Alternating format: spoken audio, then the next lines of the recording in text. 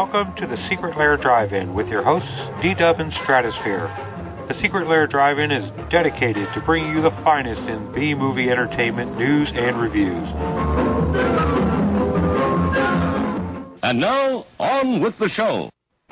Mad Monster Party! Mad Monster Party! Starring Boris Karloff, and, in order of their appearance, Dracula, Frankenstein, the werewolf, the Hunchback, the mummy, Dr. Jekyll, Mr. Hyde, and, in order of his disappearance, the invisible man. also starring Phyllis Diller as the hostess with the least.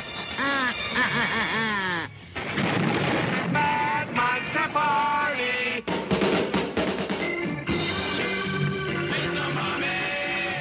They're playing your song, honey. Let's dance. It's a come-as-you-are party that's out of this world. You don't get invited. You get committed. It's a psychedelic scary. With the grooviest ghouls of all time. Mad Monster Party!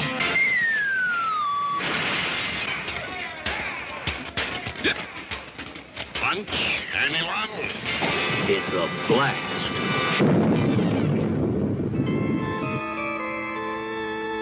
Yeah. Lights out. And now the movies, folks.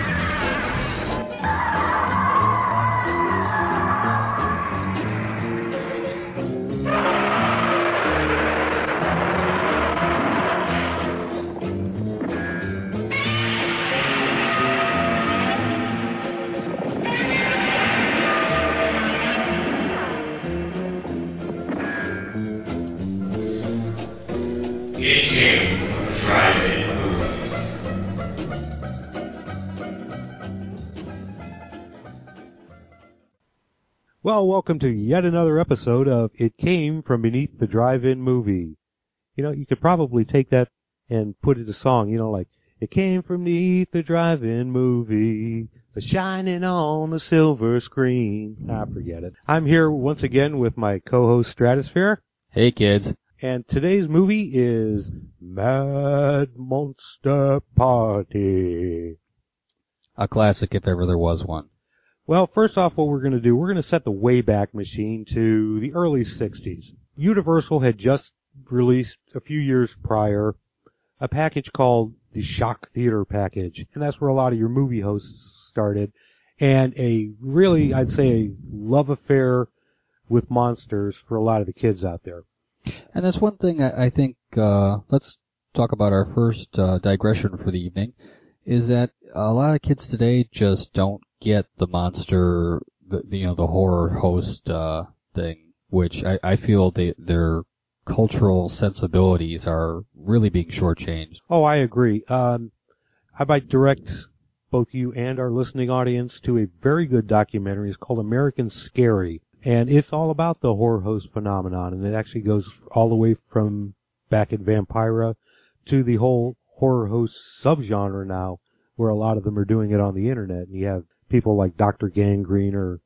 There's a lot of cable access stuff that's going on now, or what the internet equivalent of cable access is. Well, exactly, but at least they're keeping the spirit of the thing together. But anyway, getting this train back on track, after the Shock Theater and the fascination with the monsters, Rankin Bass decided, after their success of Rudolph the Red-Nosed Reindeer. I didn't say Ranger this time. That and a nation is grateful. Well, at least one of our two listeners is anyway. We're up to 3, I heard. Oh, well, I think he went to the bathroom this time. Okay, so 2.5. Well, okay. 2.5 listeners Listeners. Oh, excuse me. We're in the digital age. 2.5. Anywho, my train of thought has just derailed. After the success of Rudolph and Frosty and some of the other things that they've done for the holidays, they decided to put together a feature-length film using their Animagic, which is the stop motion. Which was also previously known by the name Puppetoons when it was used for the Gumby Classics. Right, and I'm not really sure. Sounds like a bad golf tournament, the Gumby Classic. Well, how many people out there remember Gumby? Well, aside from the Eddie Murphy thing. In 1967, they released Mad Monster Party. Actually, it was released like as a Saturday matinee type deal.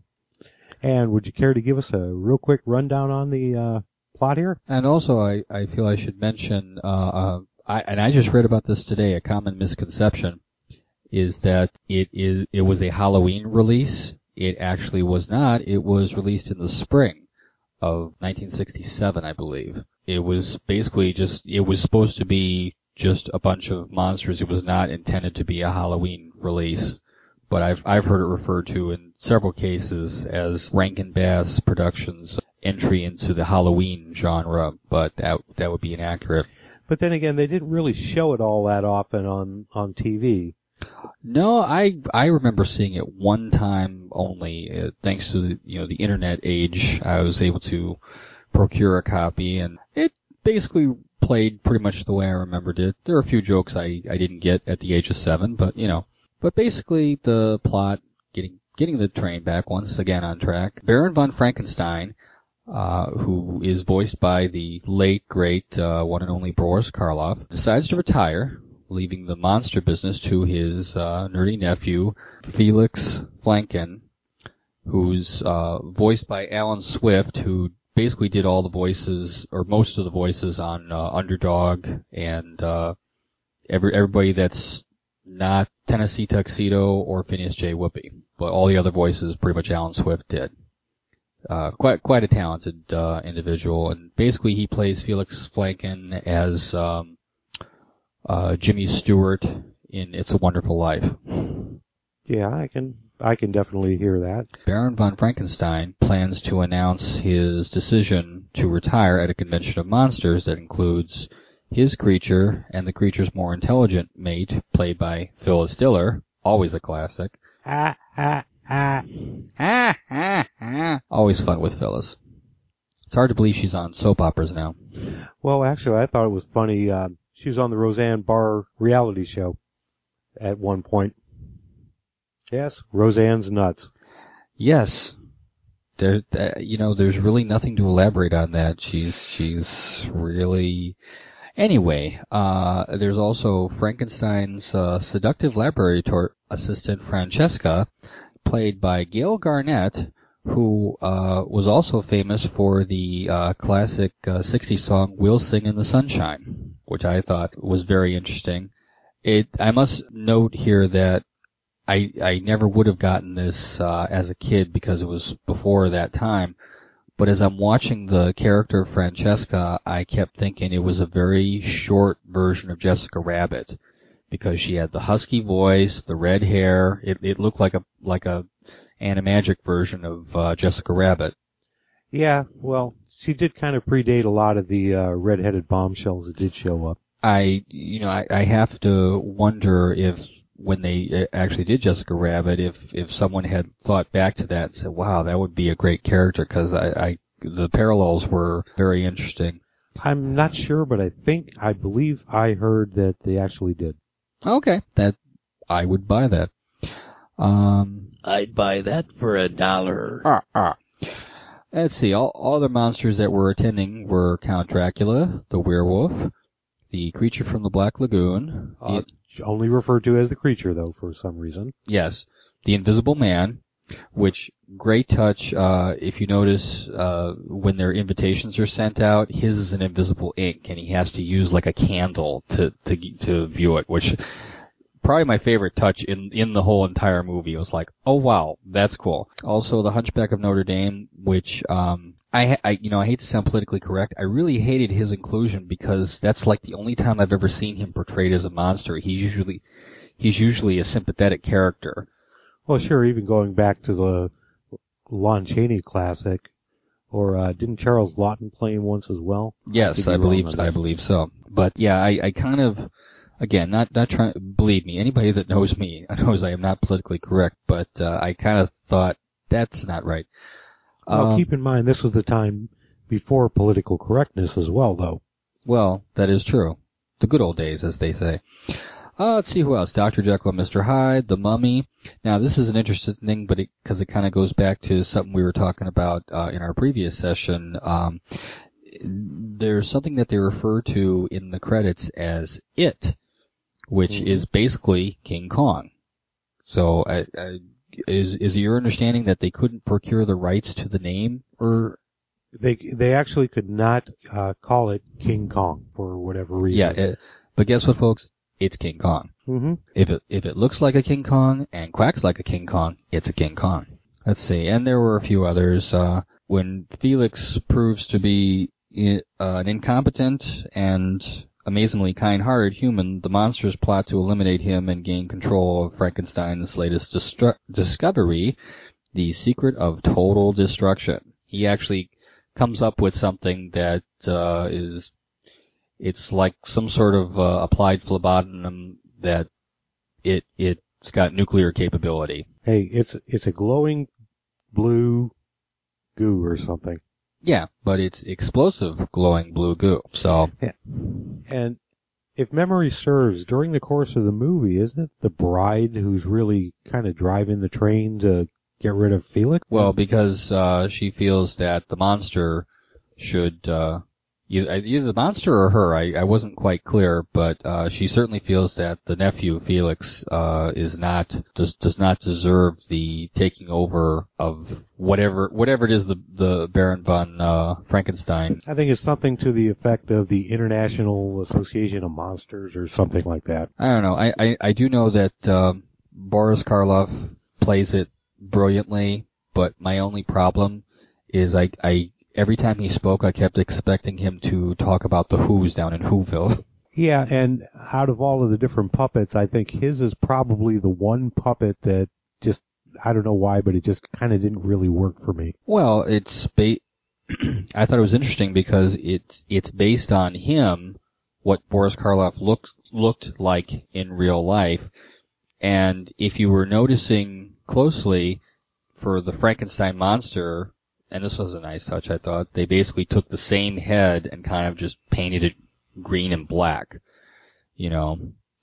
Yeah, I think that was intentional because a lot of the character designs for this one were done by Jack Davis, who's done a lot of... I noticed that. As I mentioned, I was watching it with my daughter because I had found a copy some time back, and I said to my daughter, who loves stuff like this, I said, I think you'll like this. Of course, she came up to me and said, "That's really awesome. It looks so much like Rudolph, but it's not."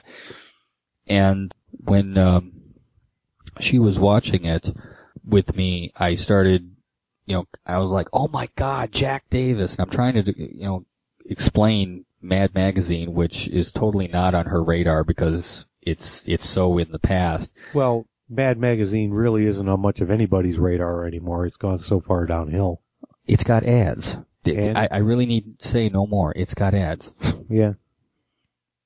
But, I saw that Jack Davis did the designs for the characters, and I was just like in total... totally geeking out because, Jack Davis is a living legend, one of the greats. Well, you want another Mad Magazine connection. Oh, sure. You can never have too many Mad Magazine connections. Part of the script was written by Harvey Kurtzman. Really? Yes, indeed. Wow. Another living legend. Is he still alive? I don't know. We can tune into the Wayback Machine to find out. I think we already took the Wayback Machine to the early 60s.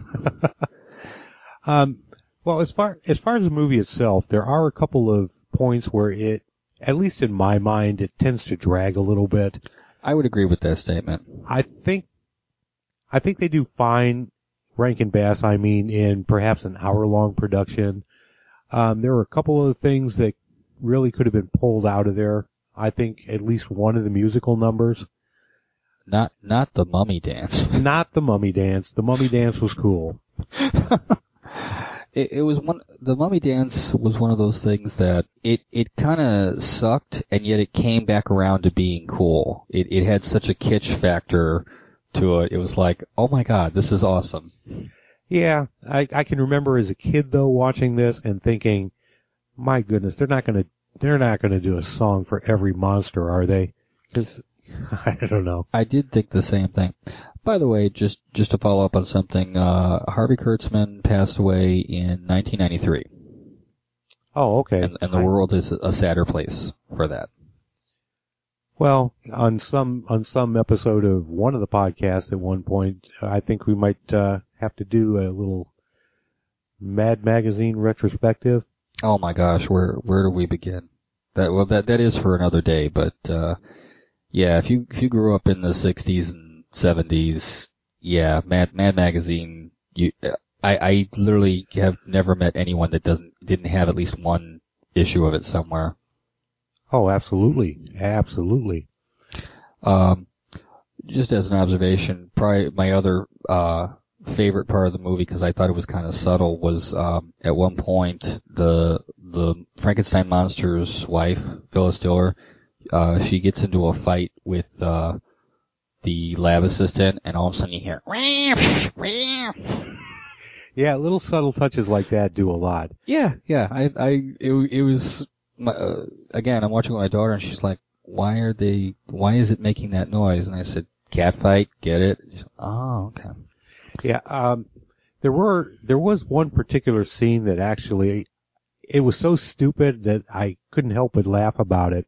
There were many moments in this movie that fit that exact description. Well, this was the one where the lab assistant goes on a picnic with Felix. And I think I know the line you're talking about, but go ahead. Well, I wasn't even thinking of a line. It's just this really stupid scene where Dracula keeps trying to pounce, and I don't know if he's hanging onto a branch by his feet, but he keeps going around, and every time he comes down, Felix goes back into the picnic basket. Yeah, okay, yeah. That was good. In that same scene, there's a bit where Felix is trying to carry her, and he's like having a hard time, and she makes a crack like, I didn't want you to think I was an easy pickup. And again, so cheesy, so lame, I laughed in spite of myself. Oh, how can you not? How can you not? And basically, to sum up the plot, spoiler alert, the monsters wind up getting blown up by the phlebotinum that, the blue stuff. The blue stuff, yeah.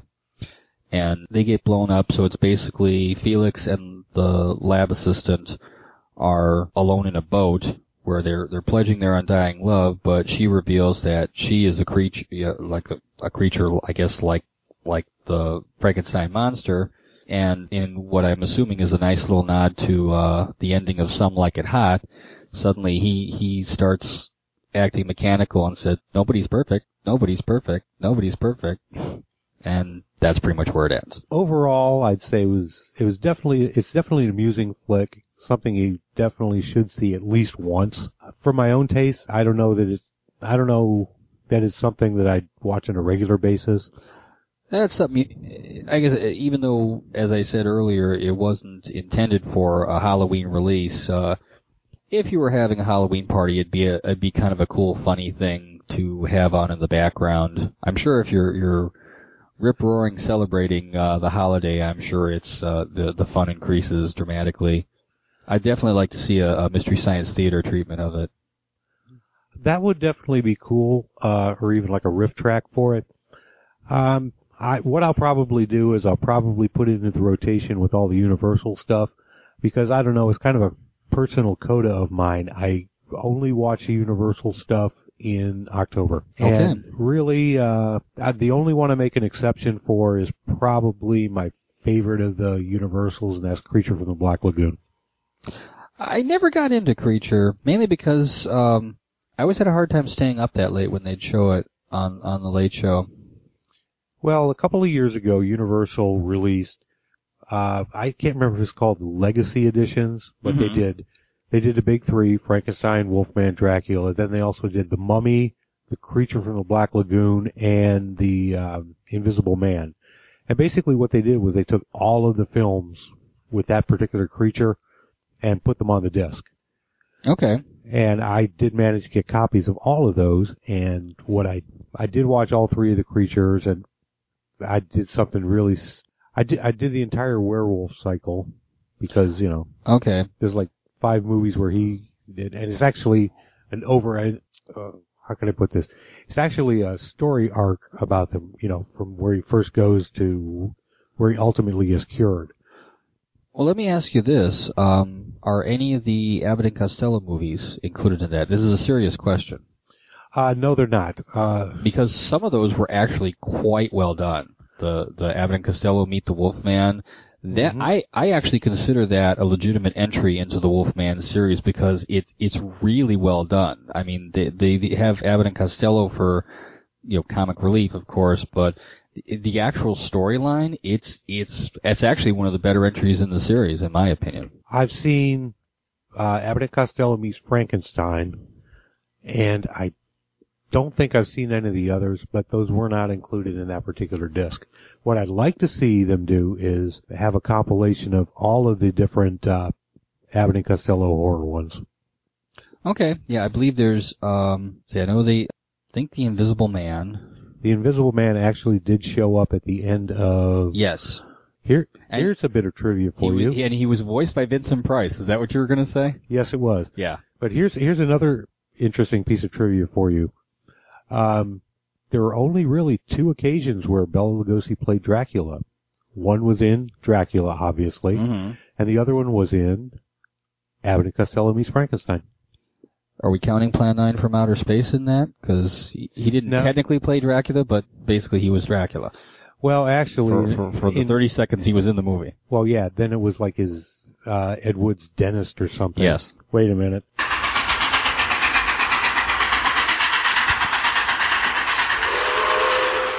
Okay, I figured out how to do sound effects while we're recording, just so you know, folks. We have high-tech equipment now. It's like gives the illusion of professionalism, which is also more important than actual professionalism. Ask anybody that works for the government. All I keep hearing is my headphones creaking. I just keep hearing the hissing of when I'm getting too close to the microphone like this. Hey, we got a really good level on it that time. Yeah, if we had a sound engineer, he'd be having a coronary arrest. Yeah, but Bela Lugosi actually played Frankenstein's monster in one of them, if I'm remembering correctly. He did. I believe it was Frankenstein versus the Wolfman. Yeah. Yes. Yeah. Which that's a bit of trivia that usually blows people away because it's one of these trick questions, true or false. Bela Lugosi played Frankenstein's monster. It's like, well, technically, it's true. Well, he was originally offered the role of Frankenstein monster, but due to the makeup, he didn't want to do it. Very interesting. Okay, so you got any final thoughts on this film? Kind of like you. I remember seeing it when I was a kid. It was about what I remembered. Like I said, there were a few jokes I didn't get, at the age of 7, which is probably how old I was when I saw it. But it had a coolness factor to it. Again, you've seen Rudolph and all that type of thing, over and over and over, and it's really neat to see that type of animation, but in a completely different genre, and something not quite so holiday, so cheerful. Yeah, and it's not quite as insane as something like Robot Chicken, which I realize is more claymation. There is one thing about this and Robot Chicken. If you look at the bride's mouth, it kind of moves the same way that the mouths do on Robot Chicken. A lot of the other ones, the jaws will move or something like that. But the bride, it's like they stuck a piece of paper on her for different things. Oh, okay. Interesting. I hadn't noticed that. Oh, just one other character that Alan Swift did. There's like a flunky of the Barons, and it's basically a rip on Peter Lorre. I think he's supposed to be a zombie. Yeah, that was one character that kind of fell flat for me because I couldn't quite get a take on what he was, quote unquote, supposed to be. But, well, they had all the zombie bellhops when they were setting up for the party, and yeah, that kind of lost me too. But overall, I would recommend this to someone, especially animation fans in general will love it, if only for the novelty of it, because there's really, again, Robot Chicken notwithstanding, I can't think of anything that I've ever seen that's quite like it. And horror fans, it's kind of a unique entry into the horror genre, but well done, I'd say. Yep, and they definitely had an affection for the material. Yes, if not necessarily a great execution of their ideas, but I definitely got the sense that this was not executive meddling. This was more people who knew the genre and knew how to write for it.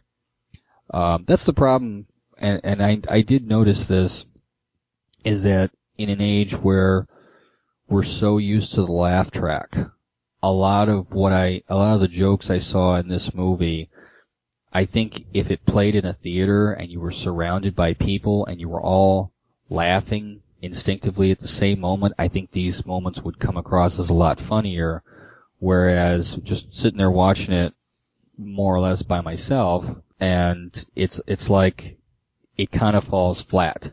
That type of thing always is better when you're in a group situation. Oh yeah, and if you were sitting around watching it with a bunch of friends and giving it the old MST3K treatment, I could definitely see that this film would be a lot of fun. Absolutely. Okay, Strat. Wow. You're sitting there on the microphone? That makes you a Stratocaster. Yeah, I know. Never mind. What's our film for next week, or next time? Well, since we've had such a great time doing this so far and trying to up our game, so to speak, next time it's going to be a double feature. A double feature? That's right, a double feature. We're doing not only the first abominable Dr. Phibes, but its sequel, Dr. Phibes Rises Again. Ooh, a Vinnie Price double feature. I can't wait. And if we're lucky, we'll get cooking tips from Mr. Price. Well, there is the Brussels sprout scene. Yes. Okay, so for It Came From Beneath the Drive-In Theater, this is D-Dub and Stratosphere saying, enjoy your evening and go watch a B movie. And if you can't find that, find a Z movie.